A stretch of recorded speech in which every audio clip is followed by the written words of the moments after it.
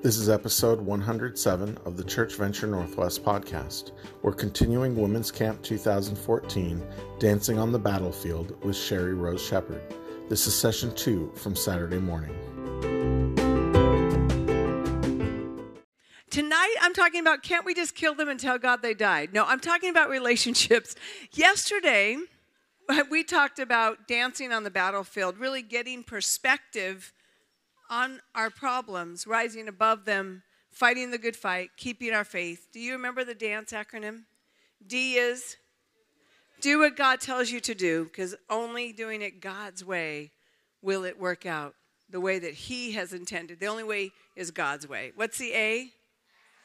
Access is grace. Remember what we learned? No one's thinking about you as much as you are, so get over yourself. So practice that again. Look at someone and say, get over yourself. Okay, and what was the N? How'd you do this week so far, or this last day, last 24 hours? How'd you do not saying negative things about yourself? Little better? At least aware of it? Okay, isn't it amazing when you become aware of it, how much we do? Okay, C. What is C? Come out of hiding. And what was the E? How many of you in this room, God spoke to you something that you knew? He said, I want you to eliminate this. It's between you and me, and I want it gone. Raise your hand if you found something. 4 people. All of you else are perfect Christians. There's not one thing that God spoke to you last night that you need to eliminate. You're telling me you watch all the right shows, you do all the right things, you say all the right things, you have all perfect relationships. How many of you know that God wants something that he wants you to let go of or lay down? There we go. Now honesty is coming. Okay, remember back to that other lesson? No one's thinking about you as much as you are. So if we're worried about raising our hand, then we're worried about what everybody else thinks, and they're not thinking about you. They're thinking about what you think about them. Remember? What I'm going to talk about tonight is an important message because I think knowing God and knowing His grace is the most beautiful thing. But giving His grace and giving His love is the hardest thing. Have you noticed that? To receive it is a beautiful thing. To give it to each other is a hard thing. But in John 13:35, Jesus says, your love for one another will prove to the world that you are my disciples. And in Genesis, once God created the heavens and the earth and the first man, what's the first thing He said before He created the second person? It's not good to be alone. But so many of us have been hurt by someone that we feel that it's better to guard our heart and to not love and not let anybody in because we don't want to feel pain again of loving. But He's saying it's not good for man to be alone. I don't know about you, but I've kind of had this thought. I used to think I'd be the perfect Christian if I didn't have to deal with people. Have you ever had that thought? And where I got that title, Can't We Just Kill Them and Tell God They Died, just so you know, that was from a best-selling Christian book on relationships 10 years ago, which shows you we all went out and made that bestsellers. When several years ago, I was asked to speak to 5,000 men on how to love their wives. It was a very surprising booking request through Focus on the Family. I never thought I would do that, and I was telling the women at the retreat if you could pray for me, and one woman came up to me and she said, I will definitely pray for you, but can you pray for me? Because I sure wish that my husband could come and learn how to love me. And I said, well, do you pray scripture over your husband? And she said, every night, right before he falls asleep, I pray Psalm 109, verse 8, once he's in a deep sleep. May his days be few and another take his place in leadership. Amen. Now, the reason why I bring that up is not to mock a single man or make fun of the scripture, even though those men back there are laughing. I bring that up because many times the scripture is not working in our relationships because we're not using it the way God intended it. We're using it as a sword to cut each other up, as a way to validate our point. But really, the Word of God is very personal, and it's between us and the Lord. And it's for us to become more like Christ. For us to know. How many times have you heard a message where you kept thinking, I wish so-and-so was hearing this? The whole time? Or what about the Junior Holy Spirit elbow? Woo, woo. You got that? Did you hear that? Did you know that? And it's all of us. It's so easy to see everybody else's walk with God, isn't it? But there's also something else that's going on, and it's where people that you love and may know or don't mean to or maybe mean to, but manipulate the scripture to manipulate you. So I want to start by saying, how do I know if when someone confronts me with the Word of God, because Satan knows the Word of God, if it's actually from God? Would anybody in this room like to know the answer to that question? I can give you a very black and white protective answer to that. I talked about this a little bit last night. If someone uses the Word of God to you, and it brings, I talked about this last night, confusion, chaos, condemnation, is God any of those things? But if someone uses the Word and it brings confirmation, conviction, which brings change, or confrontation, or comfort, then it is the Word of God. Does that help anybody in this room? Because you can really get messed up. And the second thing is, to understand Ephesians 6:12 is actually true. Ephesians 6:12, for your struggle, my struggle, is not against each other, not against flesh and blood, but against rulers and authorities and against powers in this dark world, against spiritual forces of evil in the heavenly realm. So what I need to understand is that there is an enemy that wants to divide me from everybody I love and anybody in my life, and wants to divide you. And here's how it looks if we're not careful. What happens is we forget that we're on the same team fighting the same enemy, so we make each other the enemy. Not that the enemy can't use us in each other's lives if we're not careful, by things we say and the way we hurt people, but we're on the same team. We're fighting the same enemy, and Satan's goal is to divide us. Why would he want to do that? Well, it looks like this. If our military was going to go to war Monday, and we were all branches were called. We need every branch of the military to defeat the enemy. Every branch is called. We're all tuning in on TV. We're all praying. We're all watching our military going towards enemy lines. And in the midst of it, they start arguing amongst each other that the Air Force is better than the Army, and the Army is better than the Marines, and the Marines is better than this, and they start shooting at each other's teams. That's what it looks like when churches are divided, and families are divided, and people are divided against each other that are in God's army. And while we're fighting with each other, proving our points, Satan is gaining ground every day. And there's nothing that Jesus says that is not true. He says, you're going to prove that you belong to me by the way that you love each other. He even says, when you come to the altar to bring me your gifts, your tithes, your offering, leave them there if you have an offense with someone, and go make things right. Because a good deed for someone doesn't cancel out a bad deed that you did to someone else. And sometimes we almost try to earn our way to redemption when it's so much better just to be able to confess to one another, you know what, I said something I shouldn't have. I shouldn't have been so bold. I shouldn't have lied to you. I shouldn't have manipulated you. And to go there and just humble yourself, make things right, get it all cleaned out so they also feel safe coming to you.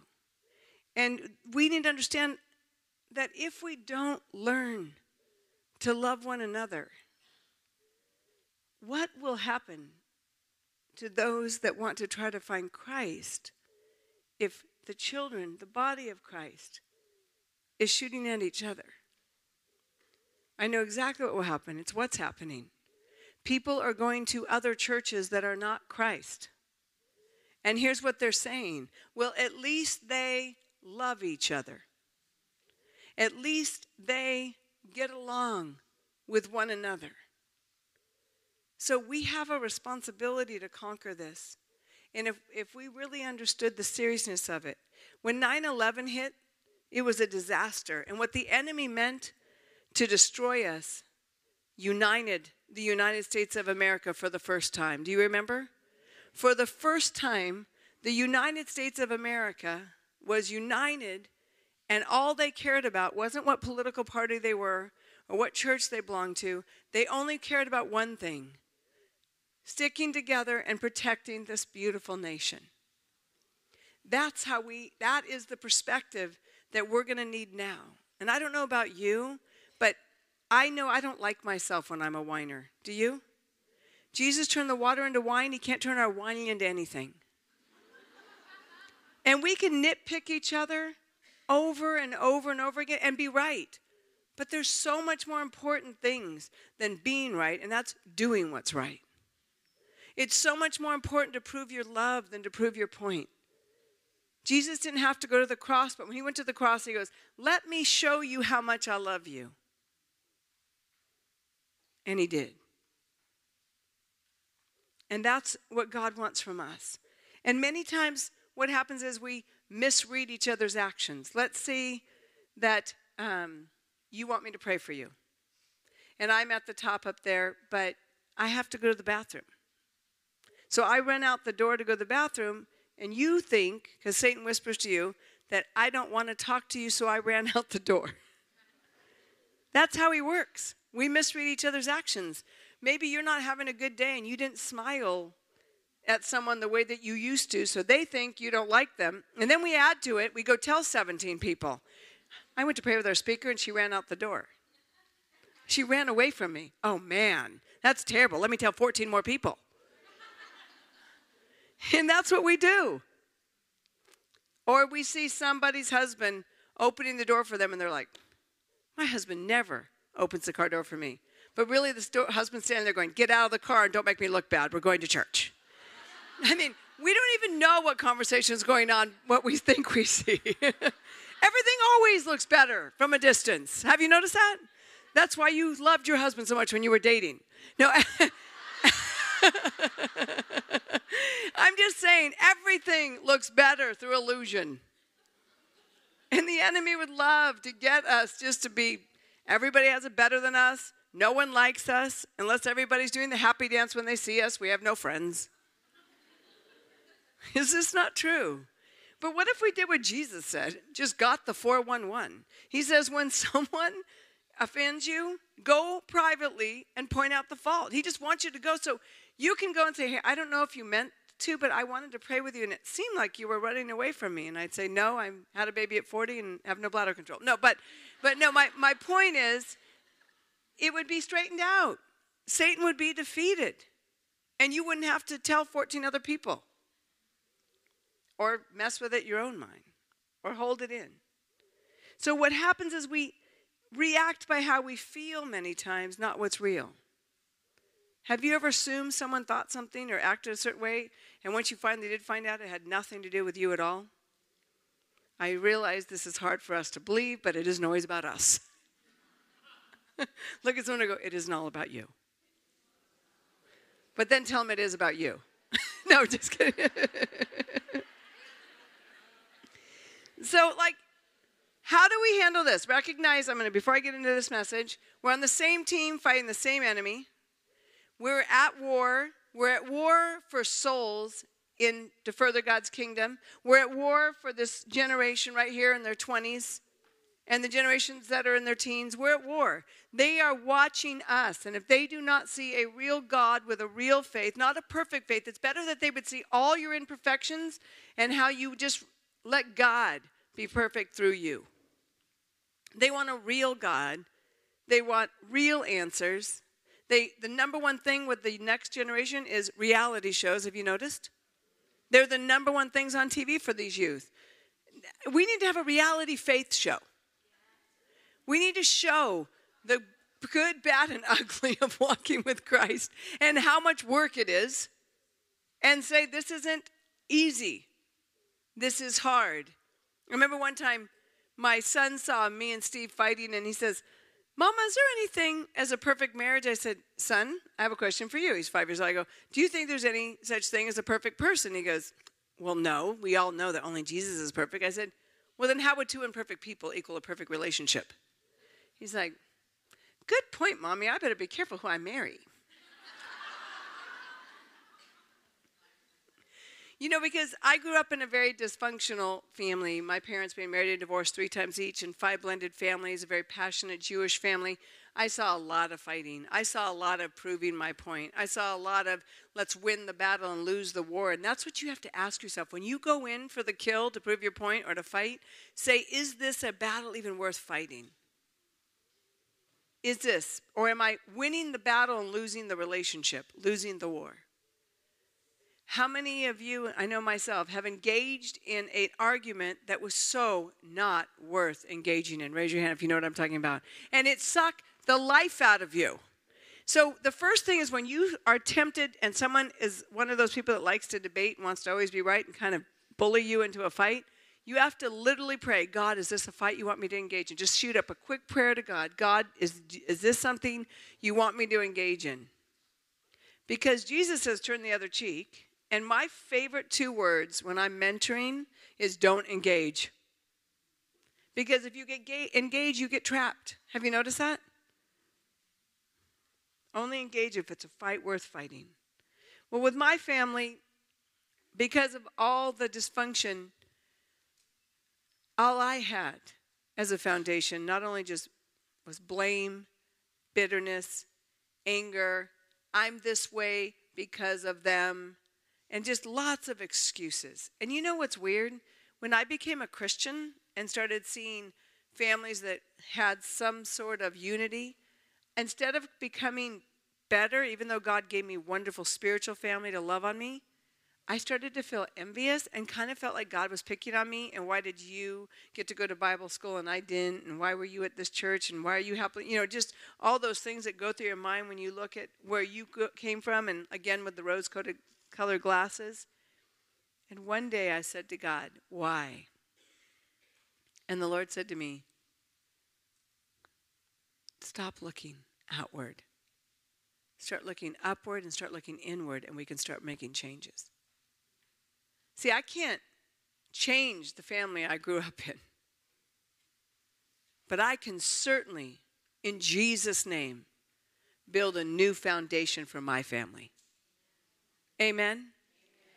And I think that's the attitude I had to have. I can live in the rearview mirror with regret and anger and sadness and frustration, or I can say, what do I have? And so what God brought me to, and this is the basis of my life now in this teaching tonight, is Nehemiah 2:17. I would strongly suggest that you study Nehemiah this weekend when you have time or when you get home. But here is a setting that gives us the foundation for rebuilding or building any wreckage. Because even if you came from the most wonderful, godly Christian family in the world, you still live among the wreckage. Your kids still go to school and your grandkids with those that are come from wreckage. 50% of our churches now, they say, are divorced. That's hard to believe. That's a lot of wreckage. So it is all of our problems. And here's Nehemiah, and he is living among the wreckage. God's people have been absolutely discouraged, destroyed, beaten down. The wall of Jerusalem had been broken down, and every foundation that they knew, everything that they knew wasn't any longer. You're dealing with 1 and 2 of us where everything we knew is no longer. And Nehemiah doesn't go, that's awesome. I like wreckage. Let's eat rocks. No, that's not what he does. He actually does what God does. He addresses real issues, and he starts with truth. You know very well what trouble we're in. Jerusalem lies in ruins, and its gates have been destroyed by fire. So he first addresses the problem. When you're parents and grandparents and there's wreckage, you need to first address the problem. Yes, son or daughter, we are in trouble. Yes, there is issues going on with grandma, grandpa, coach, aunt, uncle, church, whatever it is. Let them know you understand there's truth. Don't give them a fantasy faith that they're looking at you like you're high on Jesus. where they can't relate. They're going, do you not see the wreckage? Because Jesus sees the wreckage. And Nehemiah sees the wreckage, but his attitude is so beautiful. He says, but let us rebuild this wall and end this disgrace. So when my son would have a coach that wasn't kind, that Mama Bear comes out when someone hits your kids wrong, right? Who here is Mama Bear besides me? You know exactly what I'm talking about. But God would show me, no, I don't want you to go rescue Jake. I want you to teach him how to handle the wreckage. And the way that looks, moms and grandmas, is if King David's mommy ran out on the field and said, give me the rock, baby, I'll kill the giant for you. You might get hurt. We're not teaching them anything. And so he gathers God's people and he gives them a victory speech. Let's end this disgrace. And so they get vision past their own offenses and discouragement and depression and pain. And he doesn't give them new material to build from. He says, no, no, no. You rebuild from the wreckage. And so each one of God's people takes a stone from the wreckage. And instead of throwing it at each other, they start to lay the stone, one stone at a time. A stone in one hand and a sword in the other to protect what they're building. When you're rebuilding from wreckage, whether it's a girlfriend that broke your heart, a teacher, a boss, maybe a couple that you used to hang out with, a pastor's situation, a church that hurt you, I don't know, but when you're building from the wreckage, can I say this? Do not surround yourself with people that are not for the rebuilding. Because it will discourage you. And you're already weak. If you're in a weak moment, you want someone that is going to cheer you on and say, yep, I'm going to stand here with you. I'm going to pray you through. Let's rebuild. We need those that are going to help rebuild. And that wall was restored better and stronger than before. But every one of us needs to pick up a stone. Hold out your hand for a moment. Every one of us has something from the wreckage. Every one of us at some point in life has been offended, maybe more than others, betrayed, disappointed. And so I have this stone, and with the stone I have a choice. And if I were to tell you, notice I don't share with you in detail about abuse from my past because I don't want to give Satan more attention than I give God. I tell you enough to say, it's been bad. But no way am I going to take my 45 minutes and tell you what the devil did. I want to tell you what God can do. I don't want to talk about the former things. I want to talk about the new thing because it brings me into the new place as well. And so here's the stone. And if I were to tell you in detail what I've walked through, you would take your stone and you would throw it with me at those that hurt me because we're Christian sisters in the Lord. And I would probably do the same for you. But I hold this stone. And if I throw it justifiably at the person that hurt me, who else am I going to hit? And what is my legacy going to be?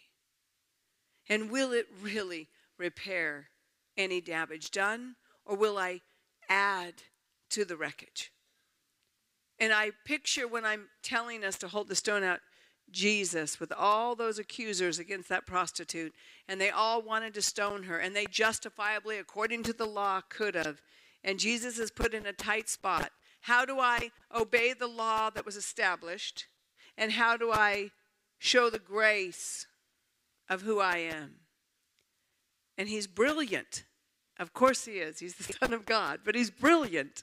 And he says, those of you who have not sinned, you throw the first stone. We want to be remembered. Well, this is where I was at. So I get pregnant on my honeymoon, as I told you, on birth control, so that worked well. And I have this baby in my belly, and I have no relationship with my mom. When my parents divorced, I went with my dad. Now, I was 12 at that time, and now I'm 29 carrying my first baby. And all I could think about is, I'm going to be a mom, and I don't have a relationship with my mom. Justifiably so. No one would have told me to go back and make a relationship with her from what I walked through. But I wanted to lay some kind of stone, even if that stone was going to be rejected. And so I wrote her to let her know that I was going to have a baby, and I wanted her to meet that baby, and I'd like to talk with her. And I got this box in the mail from her. I was so excited. It had my baby clothes in it, and I thought it had baby clothes in it and gifts. I opened up, it had my baby clothes, my birth certificate, and a note that said, I wish you'd never been born. No one's caused me more pain than you. My mom is not a horrible person. My mom was a hurting person. And hurting people hurt people. But at the time, I didn't understand that. And I was devastated by that rejection. And I cried out to God and said, I didn't do anything wrong. It's not my fault they had affairs. It's not my fault her mom abused her. Why am I being blamed for her pain? I don't feel like I did anything wrong, Jesus. And I felt the Lord say to me, either did I. But I went to a cross for you. Could you try to love her most when she deserves it the least? So I wrote her a letter asking her to forgive me for whatever I'd done to cause her to regret giving birth to me. Today, my mom lives with me. I care for her in her older years. She's a born-again Christian, and God has restored that relationship.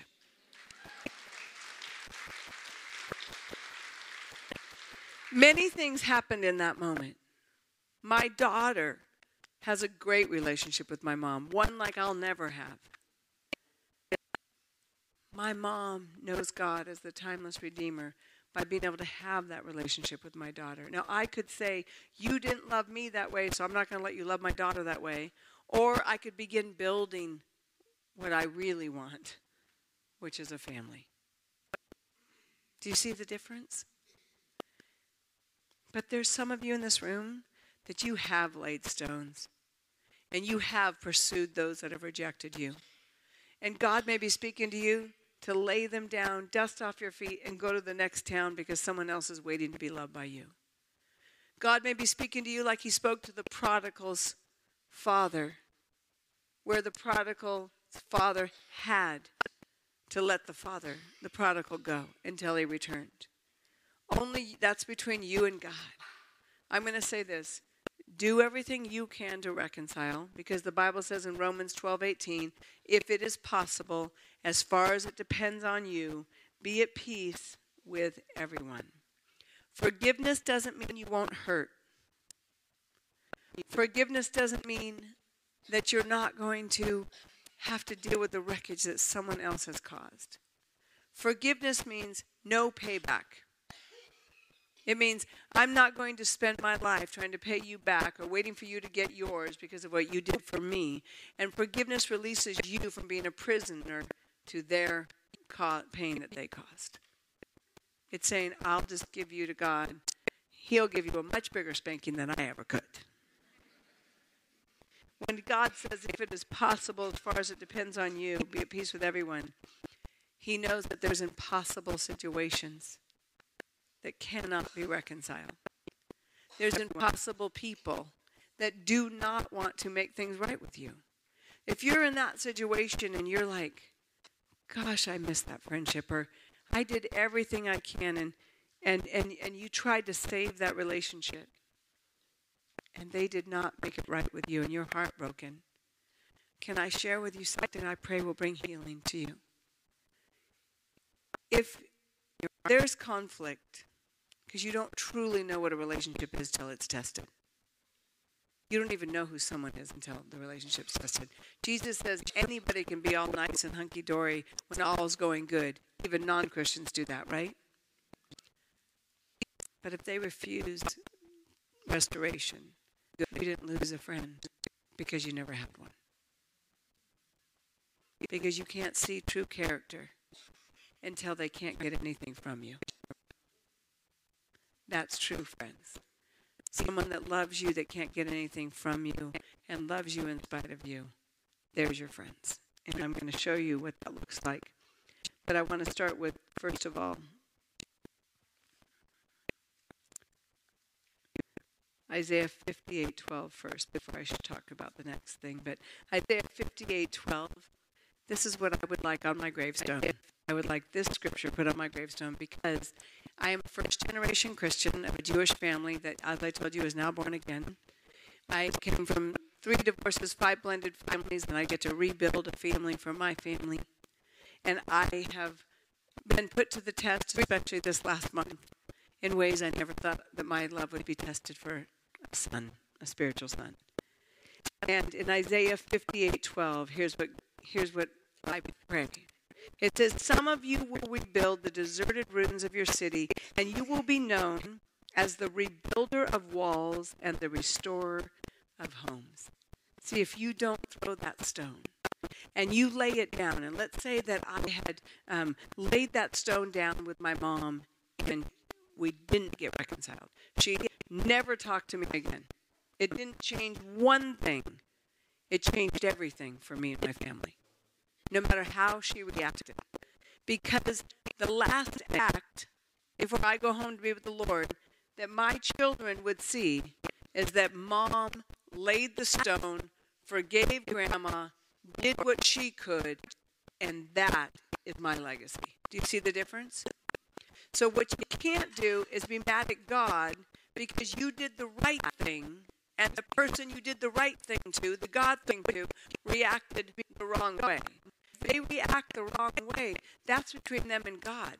Your legacy and your blessing is still in place, regardless of the action or reaction of others.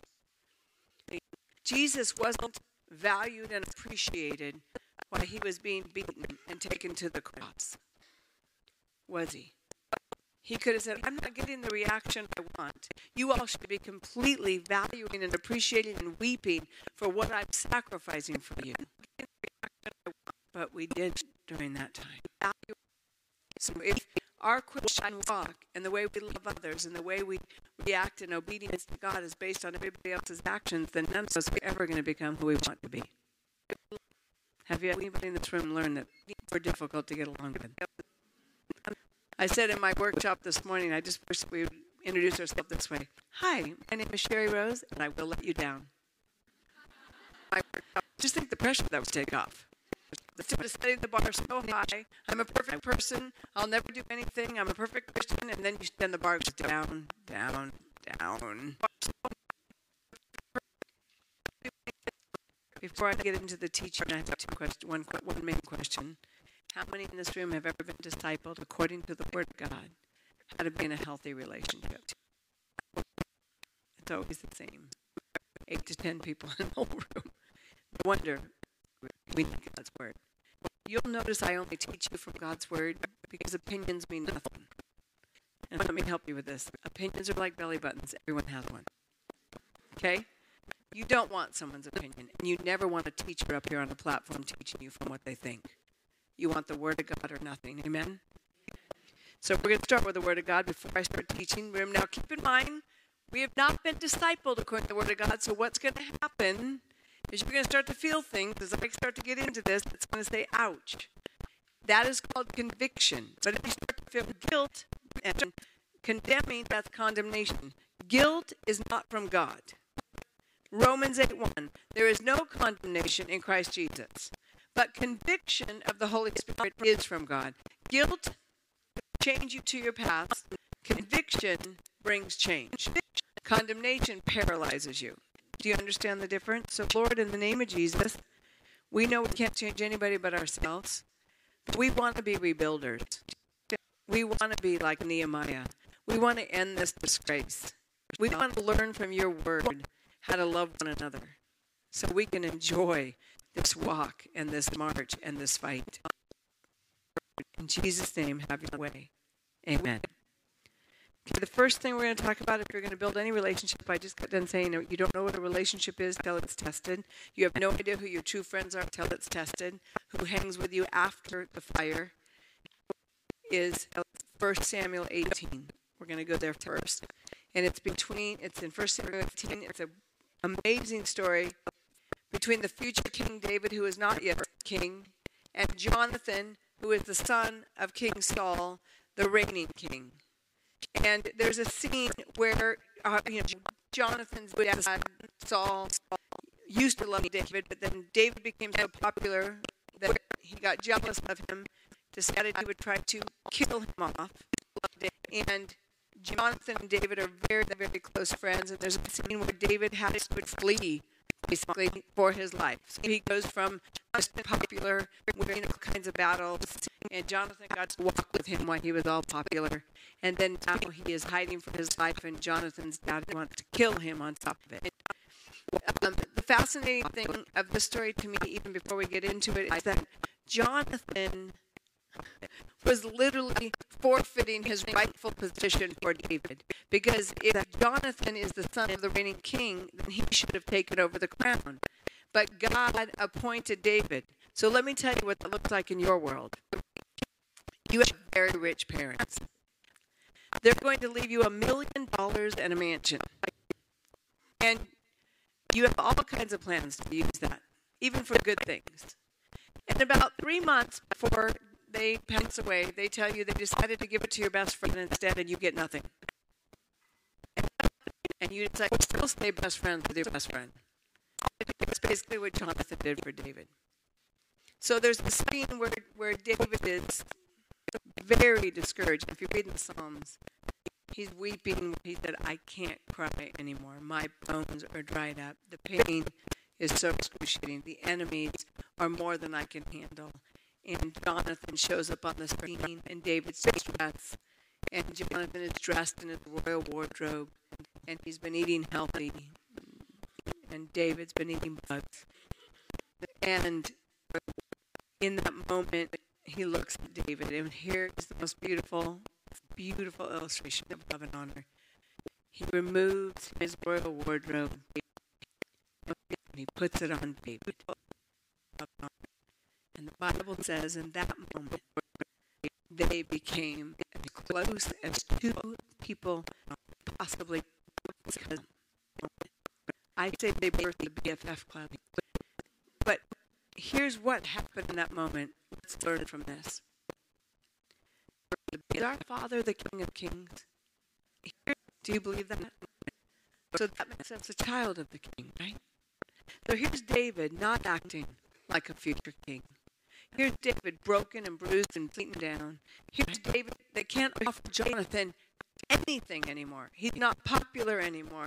No, he never hanging out with David is dangerous because he has so many enemies. And it's kind of popular going against his dad who hates him.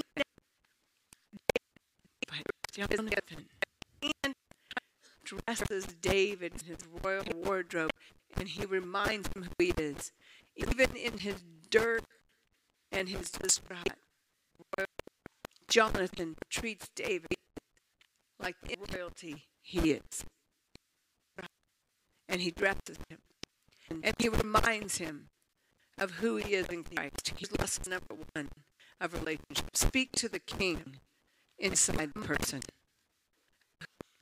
Dress them in the royal wardrobe. When you see them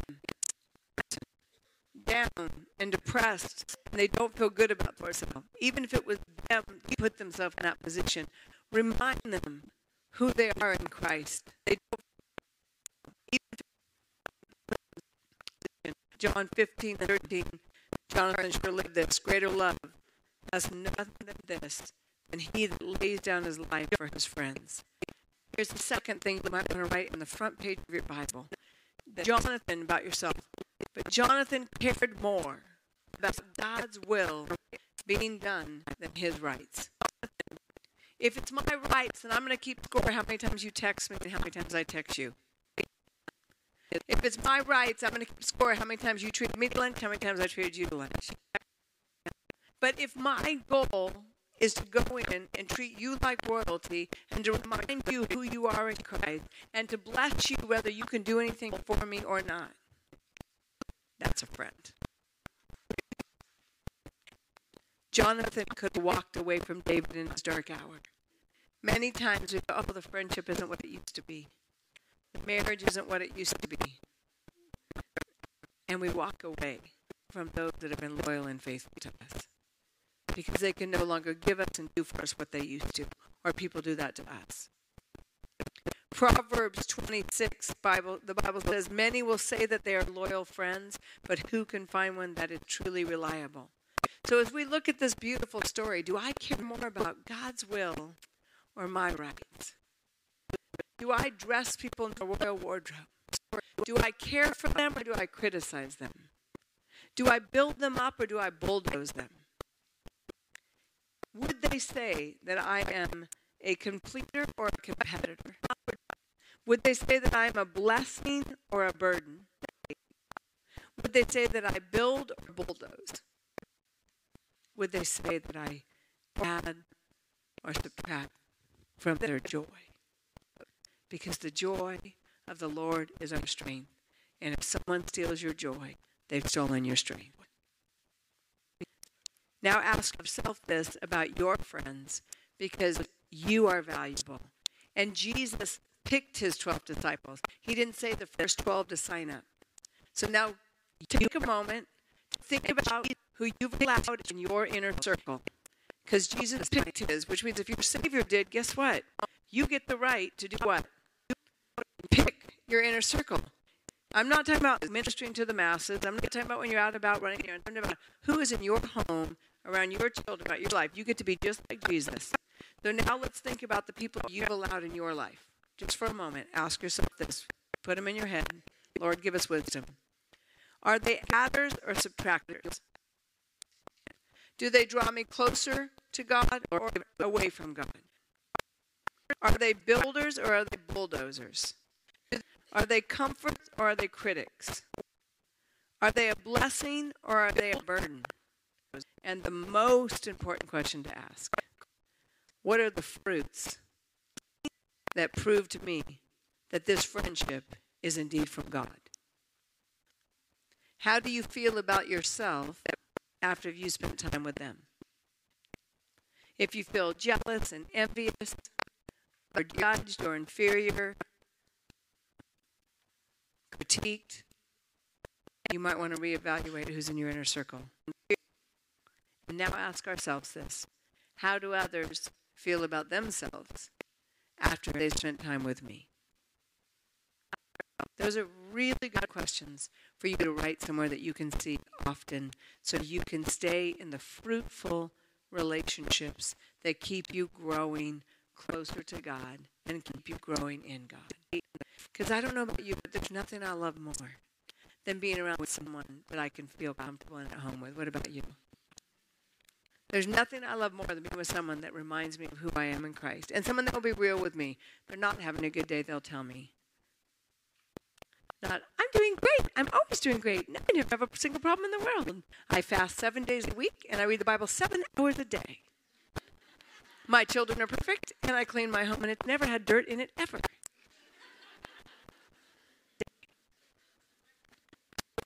Build by watering what needs to be watered, and pull the weeds. Those things in your life that are destroying your relationships, and here's what I'm going to say. If you have relationships in your life that are coming between you and your husband, then they need to be removed, no matter how good they feel. If they divide a family, would God divide a family? Would God put a relationship in your life that would turn you from your own husband? No. Secondly, the weeds. If you have relationships in your home that they bring in everything opposite of what you believe and cause conflict and confusion with you and your children, you need to remove them. That's your inner circle. Thirdly, hard as it is, we need to water those closest to us first. It's really easy to do good deeds for strangers because it feels good and they appreciate it. It's a lot harder to do those things for those closest to you. But it's crucial. And just as Jonathan honored David as royalty, the biggest gift you can give to your family, if you go back off this mountain and you begin to think of your family as royalty, what can I do? Can I stand when they come in the room? Can I turn the phone off for an hour and sit down and talk with them? Can I set a table when guests aren't coming over just so they feel like they're important? Just things that bring value and honor to those closest to you. Proverbs 10:11 says, the words of the godly are a life-giving fountain. So think about your conversations. And there's people maybe around you that need to be watered, and you're not watering them. And so they're starving, and people will do crazy things when they're dying of thirst. And if they're dying of thirst, and if there's a husband not watering a wife, she's going to be dying of thirst. She's going to react in ways that she doesn't want to. She's not watered by the man thirst. And the same with your husband if he's not watered. He could be acting and reacting, or your children. So many times our good intentions, we minister to everybody else in our church, and activities. And there's no time for those we're close to. We're just dragging them from one place to another. Eat your fast food, put on a smile, and let's do God's work.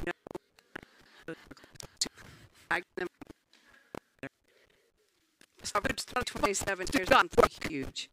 Do not withhold good from those who deserve it when it's in your power to help them. Here's something that I've learned that will really help your relationships, every one of them.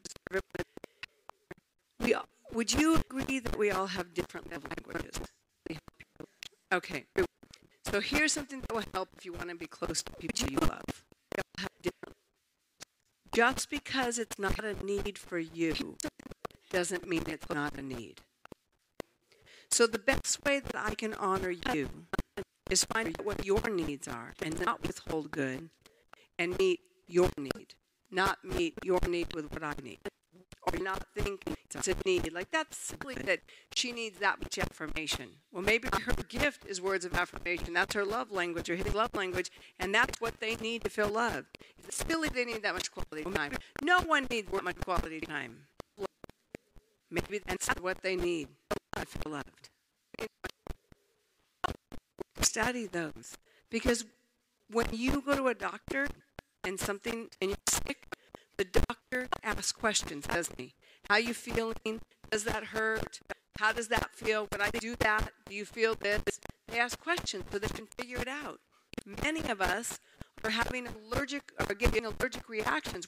We love the people closest to us, and we cannot figure out why in the world our love is not watering them. Have you ever been in that situation where you've done something really nice for people and you just did not get the reaction that you wanted? It's because we're not studying those that we're watering, and we're not understanding that they don't have maybe the same love language we do, or we just think their need is ridiculous. But love says, if it's important to you, it's important to me. And we're an extension of God's love to meet each other's needs. And Proverbs 11:25, even if it's not a need for you, here's a promise for you if you'll refresh someone else. Proverbs 11:25 says, if those who refresh others will themselves be refreshed. Rebuild by speaking life into death. It could be the worst situation, and you can still somehow go, you know what, even if we agree to disagree, I want you to know that I don't want to wreck this relationship. Or I still love you. Something that speaks life. David had two people on the way to the crown that saved his destiny. Jonathan was the first one by dressing him in his royal wardrobe when he was so depressed and distraught. And the second one, once he came out of the cave and started winning battles again, he